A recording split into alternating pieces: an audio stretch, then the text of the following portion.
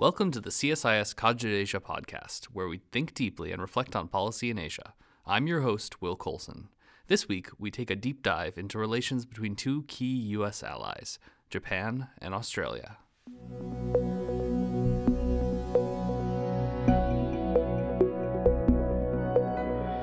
As U.S. allies in Asia continue the process of networking their security relationships for better strategic and operational capability, the unique relationship between Australia and Japan has come to the forefront. In the context of changing norms in Japan over the role of its military, from alterations to Japan's constitution to higher military spending so that it can play a more forward-leaning role in ensuring security in the Asia-Pacific, Australia has been an essential partner. Joining us to provide an assessment from Japan's perspective on the history of the relationship with Australia and identifying where Tokyo can do more with Canberra is CSIS Strategic Japan Fellow Tomohiko Satake.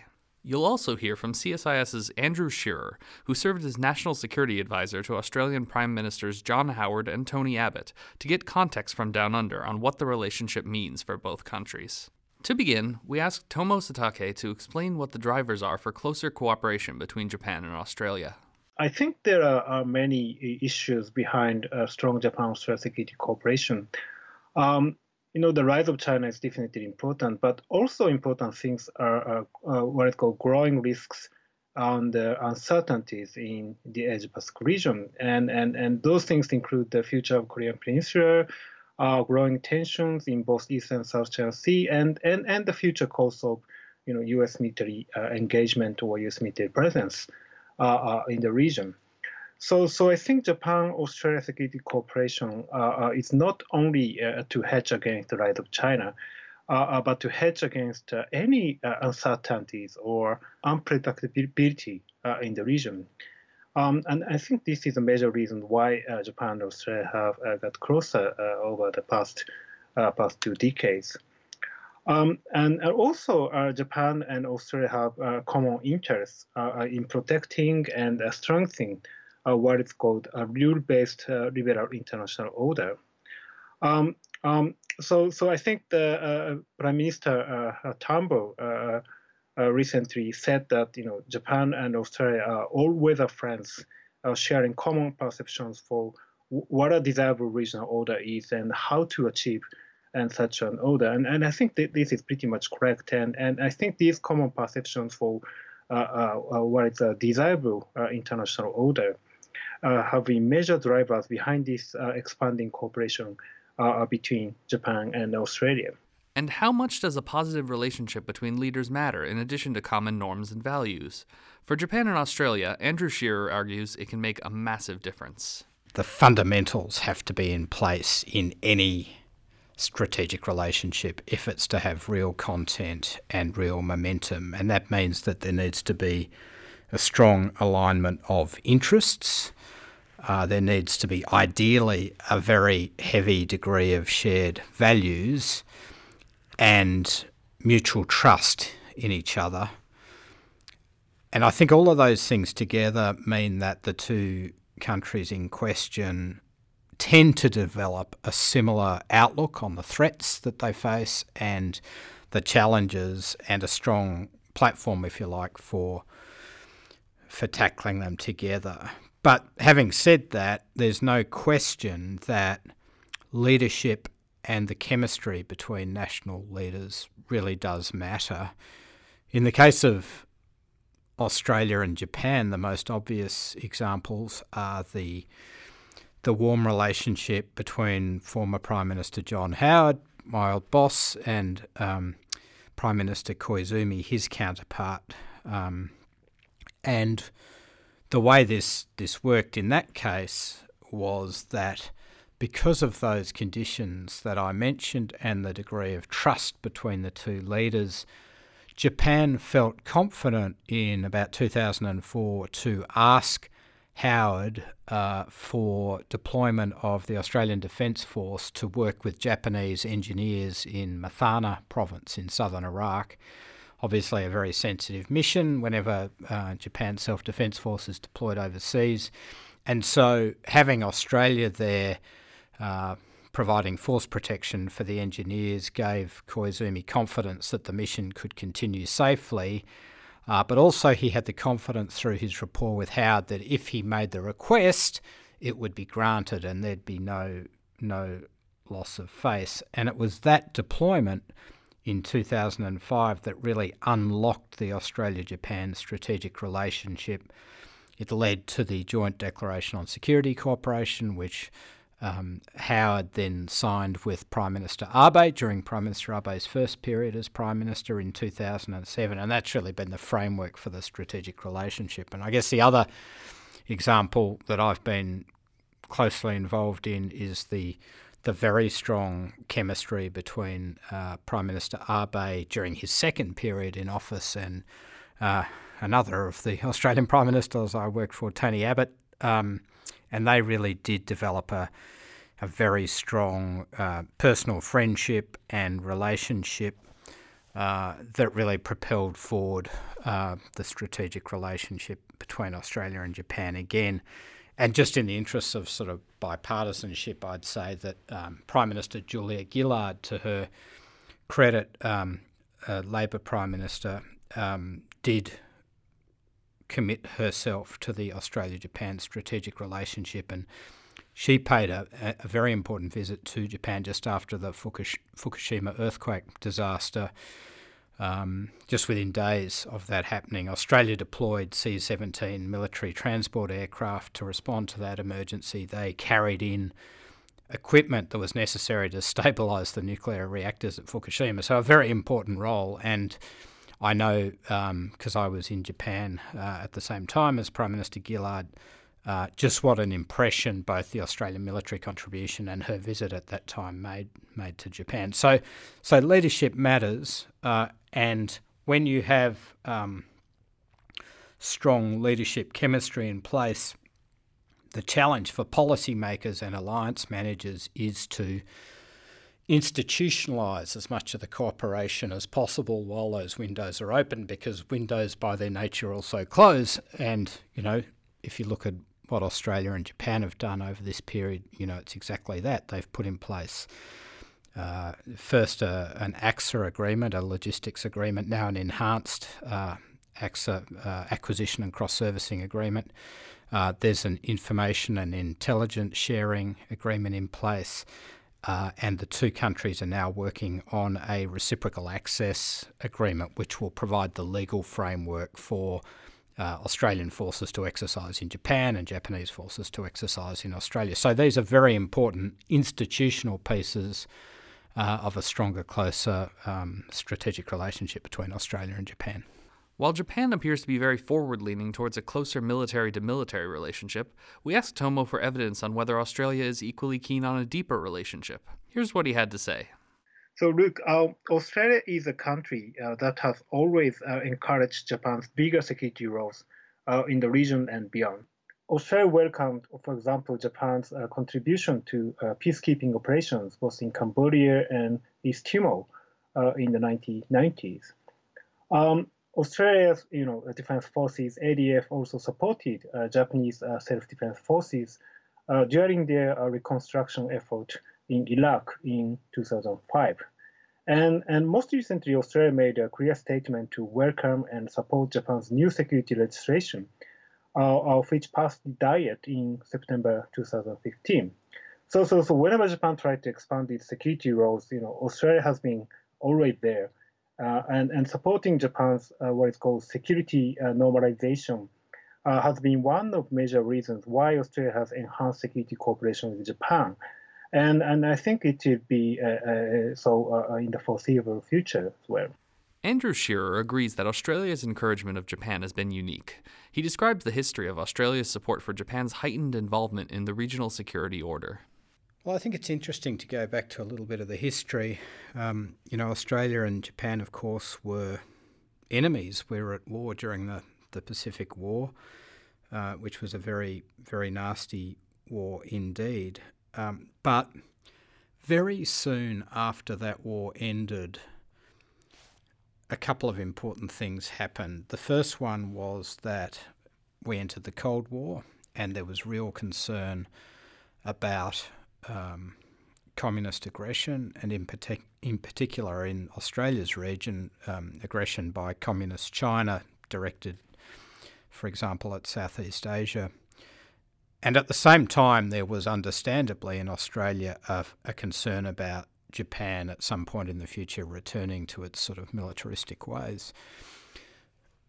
Australia, though, very quickly saw the potential for Japan as a vital economic partner, but also as a broader partner in terms of dealing with the communist threat. And what's interesting to me is that in order to guarantee our security against a return of militarism in Japan, Australia negotiated the ANZUS Treaty with the United States, if you like, as a quid pro quo for signing the San Francisco Peace Treaty. Once Australia had the confidence and the security provided by that binding treaty with the United States, we very quickly reached out to Japan, signed a commerce agreement with Japan in 1957, so only a decade after the end of the war. And on that basis, what happened was the development of this extraordinary economic partnership that was right at the centre of Japan's modernisation and the whole sort of Asian economic miracle, and also a diplomatic partnership, which is probably the closest and most important, I would argue, one of the closest and most important in the region. And Japan and Australia, in a sort of unobtrusive way, cooperated very closely together on the peace process in Cambodia, for example, in East Timor after the Interfed intervention there in the late 1990s, and on a whole lot of other issues, establishing APEC, later on establishing the East Asia Summit, and a whole host of other regional initiatives. And that's because of the extent of the shared interest between the two countries and the way we see the region in similar ways and our commitment to open regional institutions and the US role. So there's this incredible diplomatic partnership which really has done a very large amount indeed to shape the way the region is today, probably under-acknowledged. But the missing dimension, if you like, is really the more strategic one and the sort of hard security dimension. And so what I think you can see happening now is that with threats rising in the region, with the liberal regional order that has underpinned peace and prosperity for 70 years, now much more contested and under some strain. You've got North Korea, you've got China and its increasing assertiveness in the South China Sea and the East China Sea, for example, and China exerting its influence in other ways, including economic coercion and cyber and all sorts of other sort of coercive aspects of China's behaviour. There's an increasing onus on countries in the region to step up their own efforts. And I think because of the decades of mutual trust built up between Australia and Japan, there's been a confidence on Australia's part that Japan will continue to play a very responsible role in the region, that it's been an impeccable international citizen for over half a century, and that it's time, as Tony Abbott said in a press conference with Prime Minister Abe, to give Japan a fair go. And when you look at the contribution that Japan makes in terms of development assistance, in terms of investment in infrastructure, in terms of building maritime capacity in Southeast Asia, in terms of its financial contributions through organisations like the Asian Development Bank, the World Bank and so forth, it's very clear that Japan has already made a vital contribution to prosperity and peace in the Asia-Pacific, but that it's ready to step up and do more. And I think if you look at what Prime Minister Abe has been doing, in particular in the last few months, that's exactly what's happening. And as someone who's been involved in encouraging Japan in this direction, over more than a decade, I think it's actually very encouraging indeed to see this taking place. How do closer Japan-Australia ties benefit the United States? How will China react to a strengthened U.S. alliance network?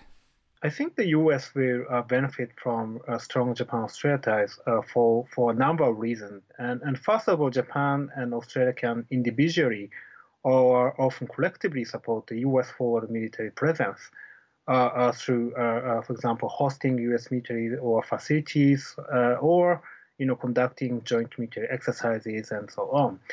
And that helped the U.S. power projection capabilities a lot, which is crucial for regional peace and stability. Secondly, Japan and Australia can assume greater responsibilities for the regional stability and partly supplement the U.S. security roles in the region. For instance, Japan and Australia can increase in their roles in HADR, capacity building and multilateral security frameworks such as ARF or ADMM Plus, and those things can also reduce the burden of the United States in providing what is called the public good in the region. And finally, Japan and Australia can jointly enhance norms and principles such as the rule of law, freedom of navigation, and peaceful resolution of conflicts. And I think these norms and principles are the foundations of a stable order in the region. And the U.S. greatly benefits from growing voices from regional countries to protect these norms and rules.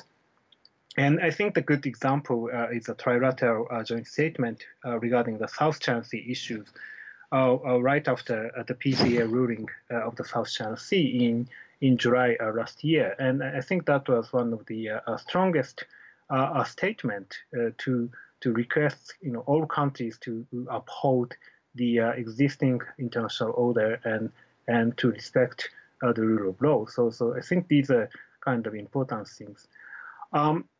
Now, I think there are some legitimate reasons for China to worry about, this kind of strengthening U.S.-led alliance network in the region.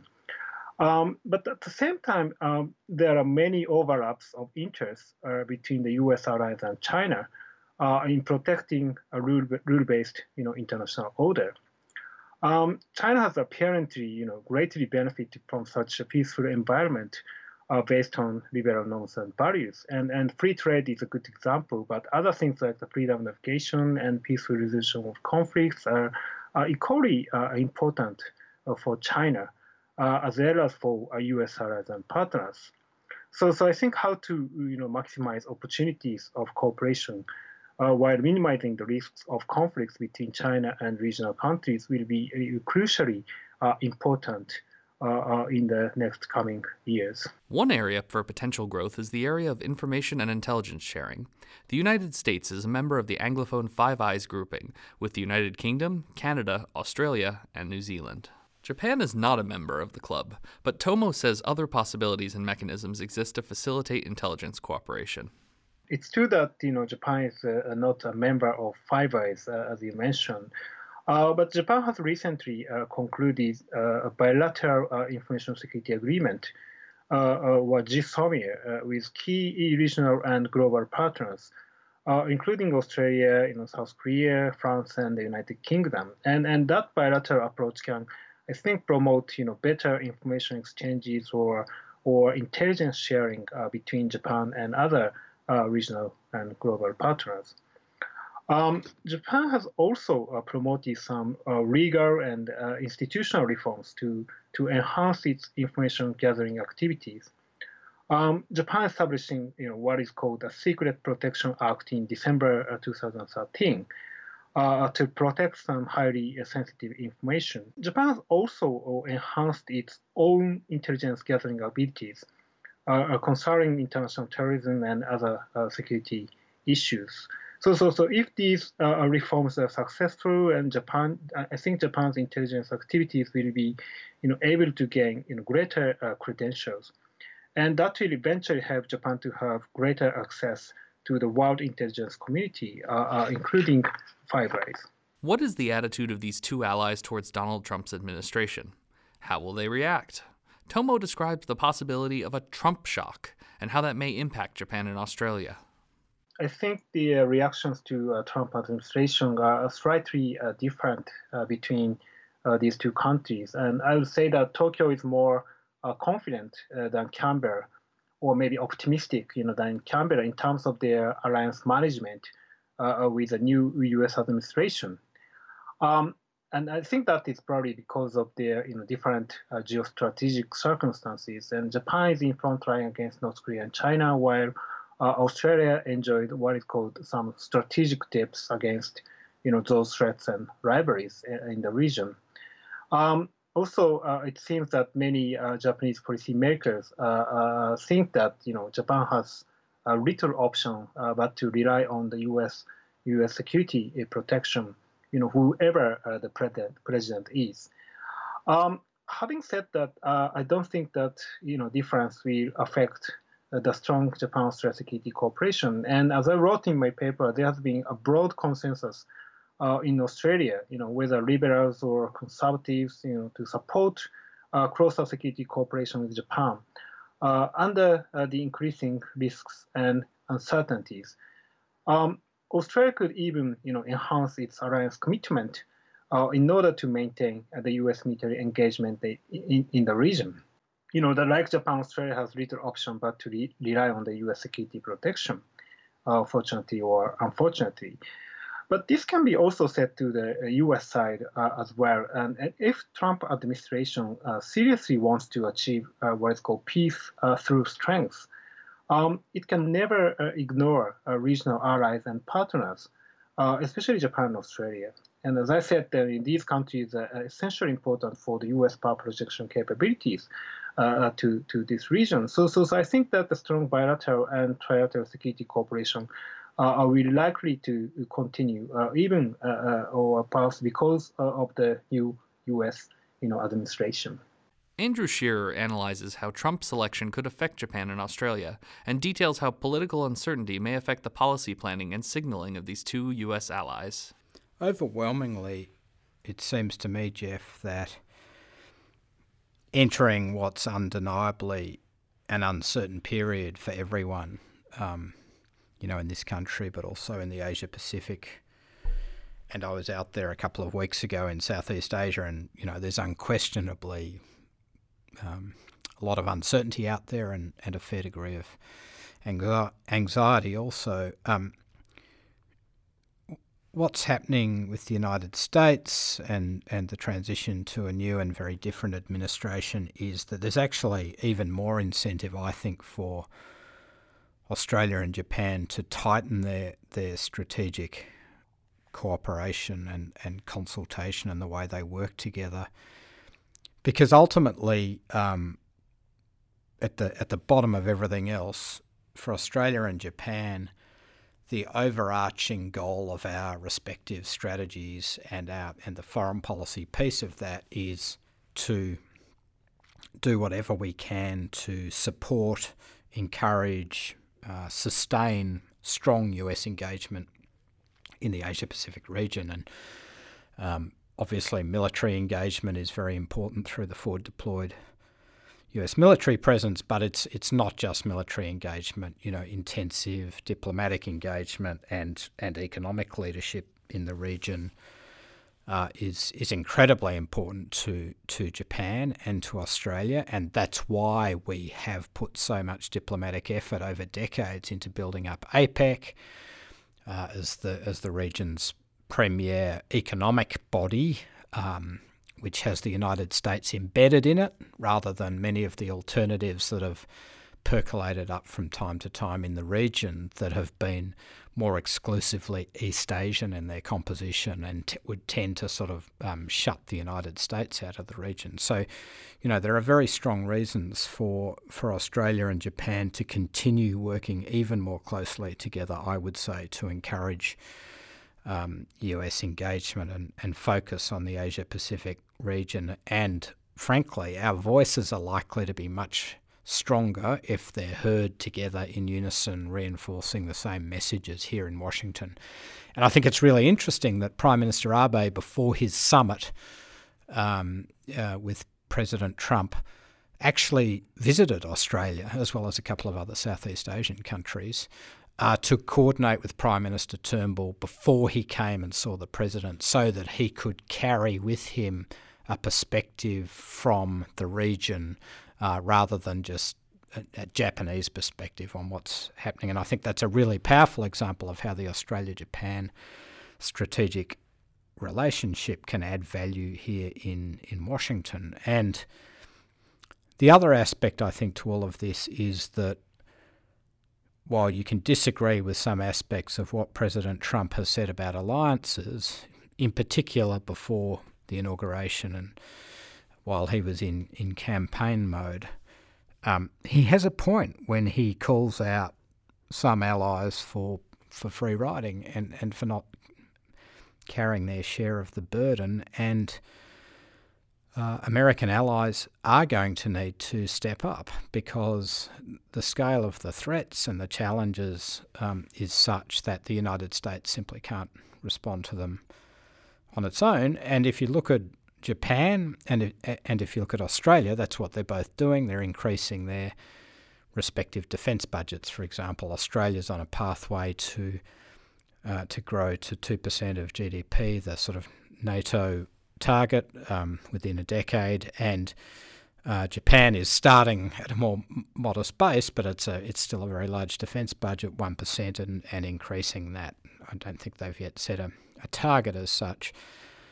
So they're both stepping up individually, but demonstrating that Australia and Japan are also looking to do more together and to contribute more to regional security through their own efforts in collaboration is another way of signalling to the Trump administration that the US isn't carrying all the load on its own. And I think that's a really important message, and it's why Australia and Japan need to be ambitious about the things that they look to do together in the Asia-Pacific.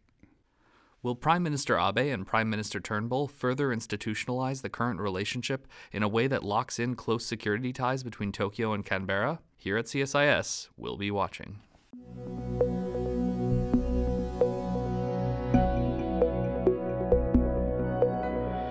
That's our show. To learn more about this topic, look for a link to Dr. Tomo Satake's Strategic Japan Working Paper in the show notes. The audio for this podcast was edited by Ribka Gemling-Sari. This podcast was written and produced by Jeffrey Bean. Special thanks to Jake Douglas and Dr. Zach Cooper for framing the topic. To learn more, visit our new look CSIS.org and CogitAsia.com. You can follow our Asia programs on Twitter and subscribe to the podcast via iTunes, RSS, or email on CSIS.org. Stop by our Asia Maritime Transparency Initiative site for groundbreaking analysis in maritime Asia, now in 5 languages, and check out our latest Reconnecting Asia feature. Also, be sure to listen to our latest China Power podcast on the Trump-Xi Summit with Eli Ratner. I'm Will Coulson. Thanks for listening.